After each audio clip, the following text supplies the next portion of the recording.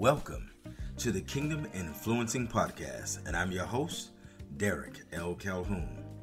KIP, for short, brings you an exclusive look at the nature of humanity as we interface with culture and society in and out of our relationship with God. It explores the unique and contrasting position of having a biblical worldview versus a secular or societal worldview.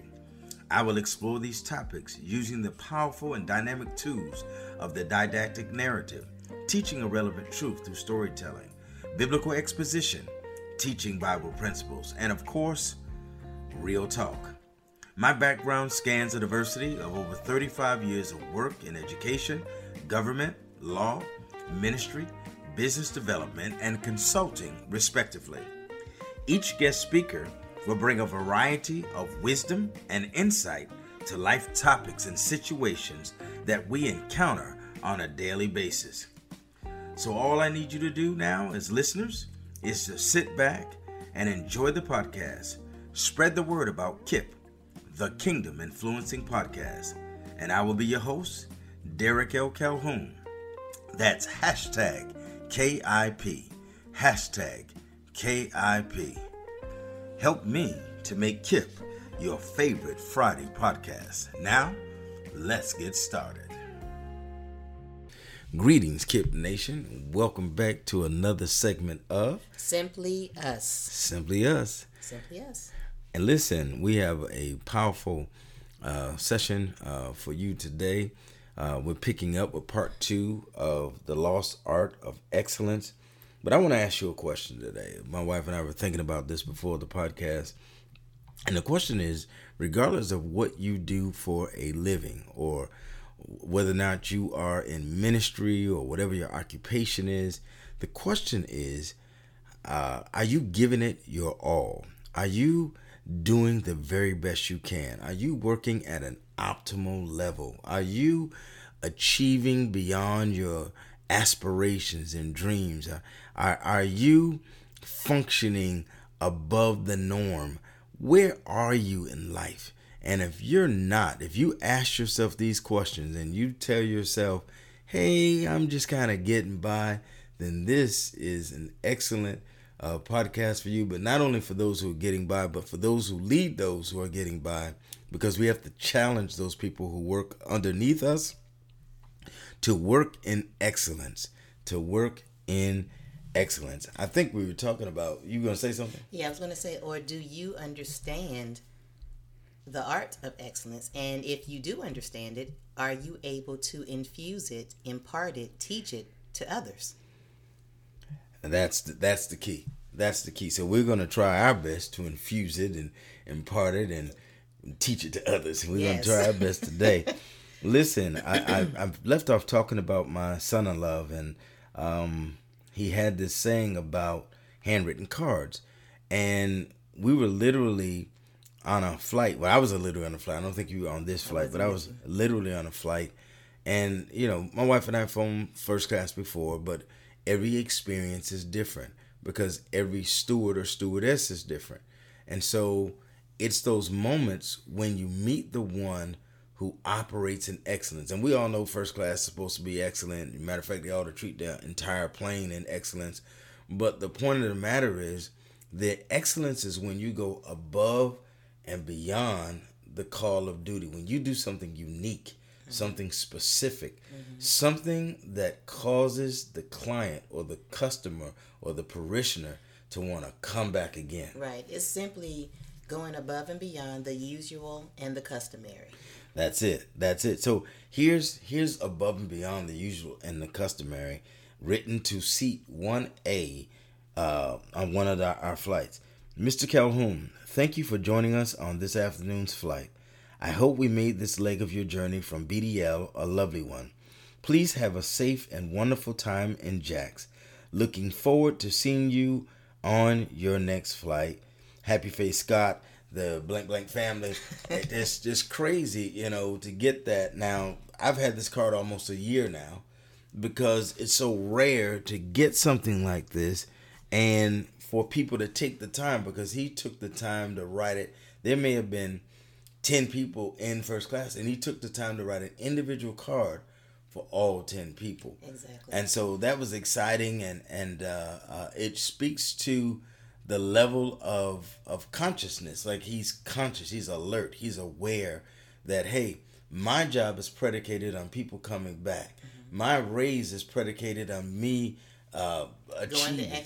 Going the extra mile. You know, people will write and tell my boss about me because I went the extra mile. And it's just an exciting opportunity. Let me say this. You open your own doors by doing this.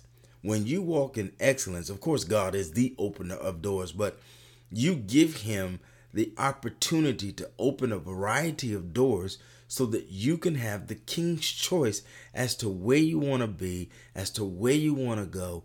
You have to remember that when you don't operate in excellence, when you're just mediocre and you half do stuff and you're nonchalant and you don't give a hoot about what's going on, you have to understand that people take note of that too. They sure do. And when they take note of that, doors close. Boosh. Doors definitely close. All right. I want to pick up again and talk about where we left off when we were talking about the God of the universe does everything with a meticulous precision that can only be described with the term excellence. And we know he steps in the midst of chaos. He brings order, speaks to the universes. The universes listen to his command. Day and night. Made up a new word there. But day and night literally move at his beck and call. The mountains shift, the earth shifts.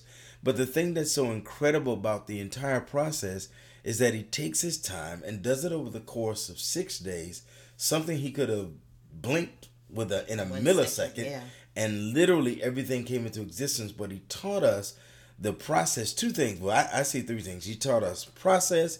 He teaches us protocols. He teaches us systems. More than three. And finally, out of all of that, though, the covering for that, he does things in excellence. Once he completes a task, he looks back and asks the simple question, is it good? And it is good, and he goes on to move to the next task. So that's critically important, that God left us with a mindset that whenever we do something, our handprint is on it, our footprint is on it, our mind print is on it, heart print is on it, and we need to examine it, make sure it is the very best you can do. It is the very same thing with giving offerings, the very best offering, the very best praise, the very best worship, the very best relationship. When you have a spouse, giving her the very best. Excellence crosses all of these lines. It's because it's a lifestyle. Yeah, it's universal. It's a lifestyle. It's not just, something we do on the job, but it's the way we live our lives. Every day. I once described excellence as attention to detail, but now I look at it from a slightly different vantage point. Excellence, listen to this carefully, is a behavioral pattern that results in the pursuit of perfection for the benefit of other people. It's a behavioral pattern that results in the pursuit of perfection for the benefit of other people. In other words, I'm not doing this for myself. I'm doing this for the benefit of other people. And as it blesses them, then I'm blessed because they're blessed. So excellent is not for you. Excellence is for the other people that will interface with you in environments that you have control over. When people come over your house, you have control over that. That's right. You can have socks in the couch, in between the couches, and dirt on the floor, and dirty dishes in the sink, and cats running across the top of the countertops. And you can say, would you like something to eat? And I can tell you what the answer is going to be. Absolutely not. Because you have to do things in excellence. You know you have guests coming. Clean up a little bit. Yeah, prepare. Tidy up a little bit. Get your house in order. And if it's a lack of time, sometimes people come at the spur of the moment. Well, you better learn how to use that closet. No, you just need to keep a semblance of order to whatever you do at all times. So if you have a out of the blue surprise, it won't take you hours to get it to an excellent state. Okay. Be it whatever.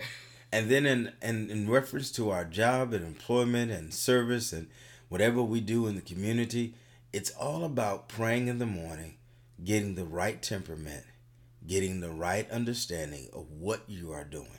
What am I doing? Whatever I do, whatever your hands find to do it to the glory of God. If you're going to do it to God's glory, it must be done in excellence. All right? So, watch this. How people feel in a given environment can be a byproduct of your desire to give them the best service and the best experience, both visually, ergonomically, and aesthetically. So when we talk about ergonomically, it's defined as relating to a design for efficiency and comfort in the working environment. There must be efficiency in the working environment. So when you are a business owner, you're not just setting up the business for you. No.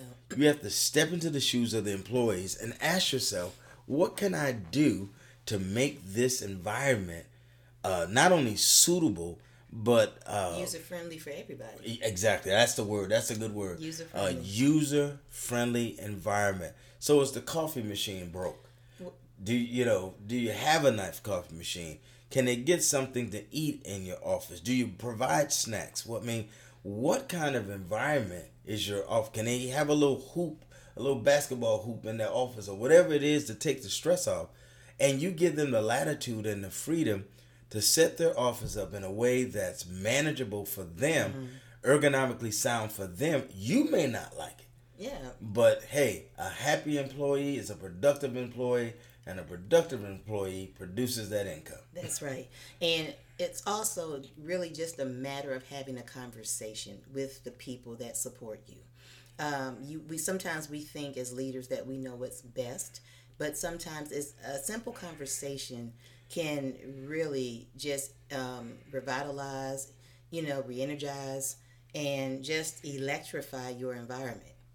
So then watch this. When people have an organic workspace that caters to their needs, they work better. They think more creatively. Their minds can declutter because there are visual outlets or even tactile outlets that release pockets of stress. Yes. And in addition to that, everyone works differently. So for myself, I need a chalkboard wall because when I get those aha moments, I need to jot it somewhere. And because I'm a creative type personality, that works for me. To necessarily jot it in a tablet or on a piece of paper, yeah, I can do that. But, that just doesn't quite do it for me. When you are a creative person at heart, you need those aesthetics that will speak to your creativity. Okay. Or if you're A-type personality, then to have a notebook or a journal or what have you, that will work for you. So it's just knowing what will work for you and simply going back to having a conversation with your people. And even this next generation, they may have chalkboard on the computer. I don't know how exactly. they do it. But everything is digital. So. Everything is digital. But whatever floats their boat and whatever gets them to their highest and best use and being able to operate in excellence. Aesthetically, if you didn't know what that meant, is defined the means of giving pleasure through beauty. It's the means of giving pleasure through beauty. So aesthetics, what does your office look like? When I walk in, is it eye appealing? The color palette used in an office can produce depression and despondency or enlightenment and engagement. So it depends on the colors of your office. I remember when we started our first business, our first office was over there over Landmark Square, Norwalk. That didn't count. That was very generic, very operational. We just had a spot to do what we needed to do and go. But when we landed our first building, we used vibrant colors throughout the building, and it brought out the best in many of the workers. And a matter of fact, we let each individual worker who had an office decorate their own office. Now that makes all the difference in the world because he put up or she put up what she likes in her office and not what I like in the office. All right? So excellence also invites repeat customer or client interactions because your staff is engaging. See, you engage them ergonomically and aesthetically. And what I mean by them, I'm talking about your staff. You engage them ergonomically and aesthetically.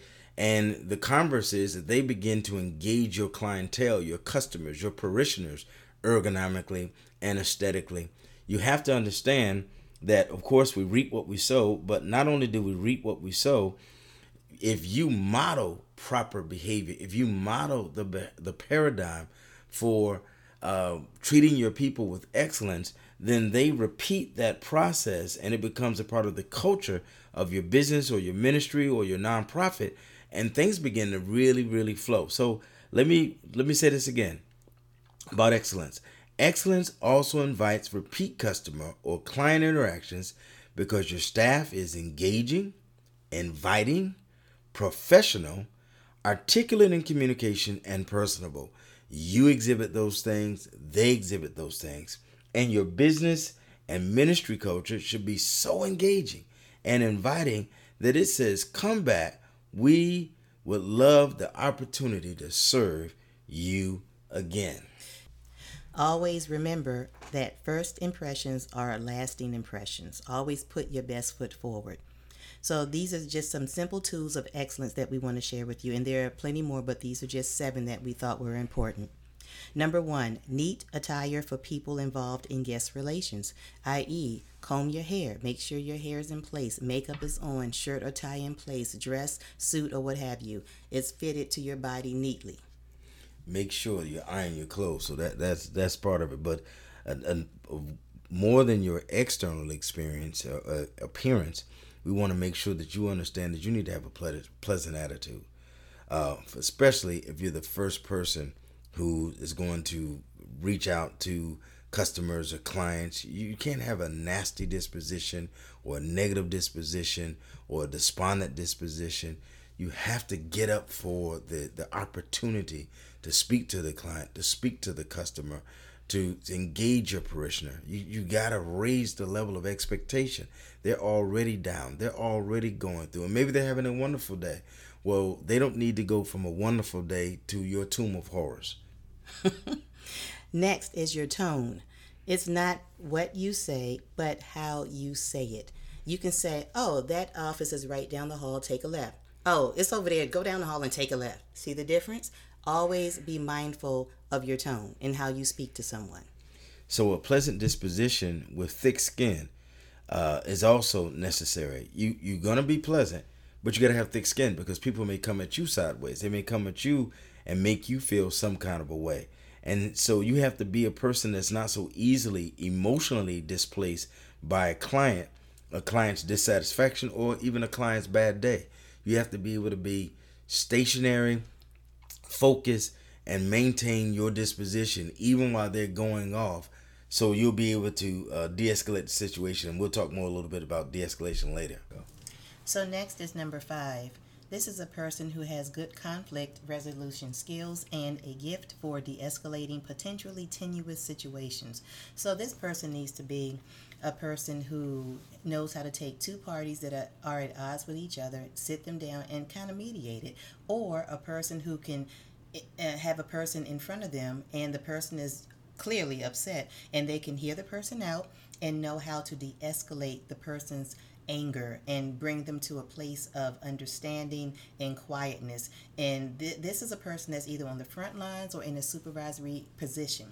It's just not the average Joe Schmo. This is a person that, really has good communication and people skills. That is a requirement to be a good conflict resolution person, whether you're in the marketplace and or in ministry. But in this particular situation, I'm going to lean more towards the marketplace because you're going to run into all types of people. And if you can de-escalate any situation, whether they're Christians or whether they're just the ordinary everyday person, then you have great conflict resolution skills. I was going to say that also when you talk about the corporate setting, that you have to look at, a job that people devalue oftentimes. It's the job of the receptionist, the first person that greets you at the door. I think that person needs to have this combination of skills because a lot of times it doesn't get to a supervisor. They come in the door irate. That's true. And you need someone there who can really handle that situation and, as you said, de-escalate or develop conflict resolution skills, which ties into number 6. And before you go to number 6, let me just reiterate. I mean, not reiterate, but add to that. Let's take the position of a receptionist. They are often overlooked, but actually, if you have a really good person in that position, they are the face of your company, whether a person is calling into the company or calling into the church or a person is walking through the door. That is the person that sets the tone for everything that will happen thereafter.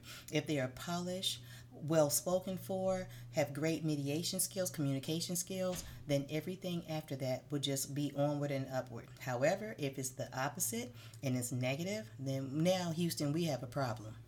So, yeah, and I agree with that. As a matter of fact, I also think that those who are in corporate America, if you have that good person, like the one you just described, that they also consider paying them more. Exactly. Retaining that type of individual. Growing that. I talked with another client the other day. We talked about career paths, giving them a career path to get to a place where they won't always be the receptionist, but they will be the one who trains and is able to find the next level of receptionist. So there's a lot of value in making sure you don't underestimate the people that are working amongst you. Number 6, a person with a gift of discernment to alter approach when necessary. So a lot of times people in ministry or people in business, and they use this cookie cutter approach. And they use the same thing every time, as if every personality that walks through that door, every customer, every client is the same. A one size fit all. Exactly. And nobody's the same. So we have to have a spirit of discernment to kind of say, man, I need to go a different route with this individual. Exactly. I need to go left with this individual, right with this individual, up with this individual, down with this individual. Well, that's where the spirit of discernment comes in. Exactly. And that's a prayer spirit. That's a spirit, whether you're in the marketplace or in the church, if you're consulting and praying to God, God will give you the spirit of discernment, give you the words to say, and tell you how to say it. Because as you said earlier, it's not just the words to say, but how to say it. Exactly. So let's, as we wrap up today, I'm going to we'll both double team on number 7, tag team on number 7. A person who thinks on their feet. They assess situations and move swiftly in a situation that may require security, evacuations, medical treatment, police, or fire. Now, again, you can kind of look at a receptionist person because they're going to see this kind of thing, and they're going to, have access to making these kinds of decisions. But it may be, as you said earlier, more of a supervisory person, a person who can really. But that receptionist should be in that line.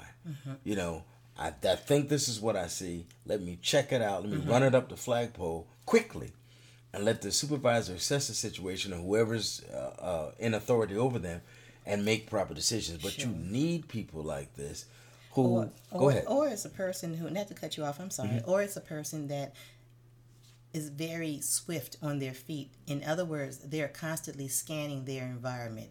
They're constantly looking to and fro, although they're engaged in the moment of what they're actually doing. But they still have the ability, which is a gift, to be able to scan and kind of take it all in at one time, not just stand there and just focus solely on what you're doing at the moment. Some people are gifted to do that. Yeah. And there are others that are not. And it's okay. We're all wired differently by design, by God.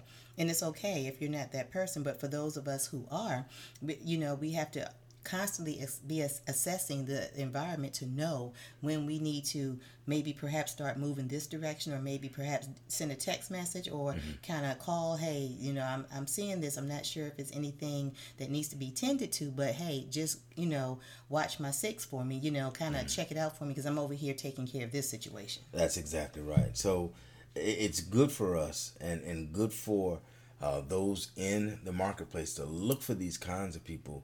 So you're looking for not just a person who may be intellectually sound, but you're looking for someone who has common sense. Common sense and even street sense, and situation depending. Situation depending. So we've just given several steps in making sure your onboarding process is equal to your desired outcome. These are things that you can use and questions you can ask and things that you can deliberately look for in people that are going to work in your office, whether it be, again, marketplace or church or nonprofit. So I want to kind of close out with this. However, this entire process will help to create an environment of excellence if you inherit or train a staff member or two like that. You pay them for their spirit of excellence, not just because they are receptionists, but because they are receptionists par excellence, which means better or more than all the others of the same kind. You always say this. My wife has this quote, you get what you pay for. And I think it's a brilliant quote. Because it's true. Yeah. And a lot of people are trying to be kinchy because they don't value that particular position. But in this day and age where there is a shortage of employees and employers and, well, actually employees, we have to understand that you may be in one business, but you're competing across different genres of business. And, you know, you have to be competitive. Exactly. And so be on the cutting edge. You're going to be on the cutting edge. Your pay rate has to be consistent. Your career paths have to be different. You got to do some different kinds of things to get some different kinds of results. So what I'm saying is paying on the front end will allow you to reap dividends on the back end. Hey, Jay, I've enjoyed this section on the Lost Art of Excellence Part 2. It was good. I think we wrapped this thing up. I hope the people have been blessed that they have been listening to this podcast. You all have been listening to the Kingdom Influencing Podcast, and this is a series entitled Simply Us. We hope you have a wonderful, wonderful week. We love you. We're praying God's blessing over you. It is our hope and prayer that more than anything in the world, that you leave this podcast and you go forth. Of course, we want you to share this podcast with all of your friends and family. But more than anything, we want you to lead and influence the nations. God bless you. See you next week. Take care. Bye-bye. Bye. Kip.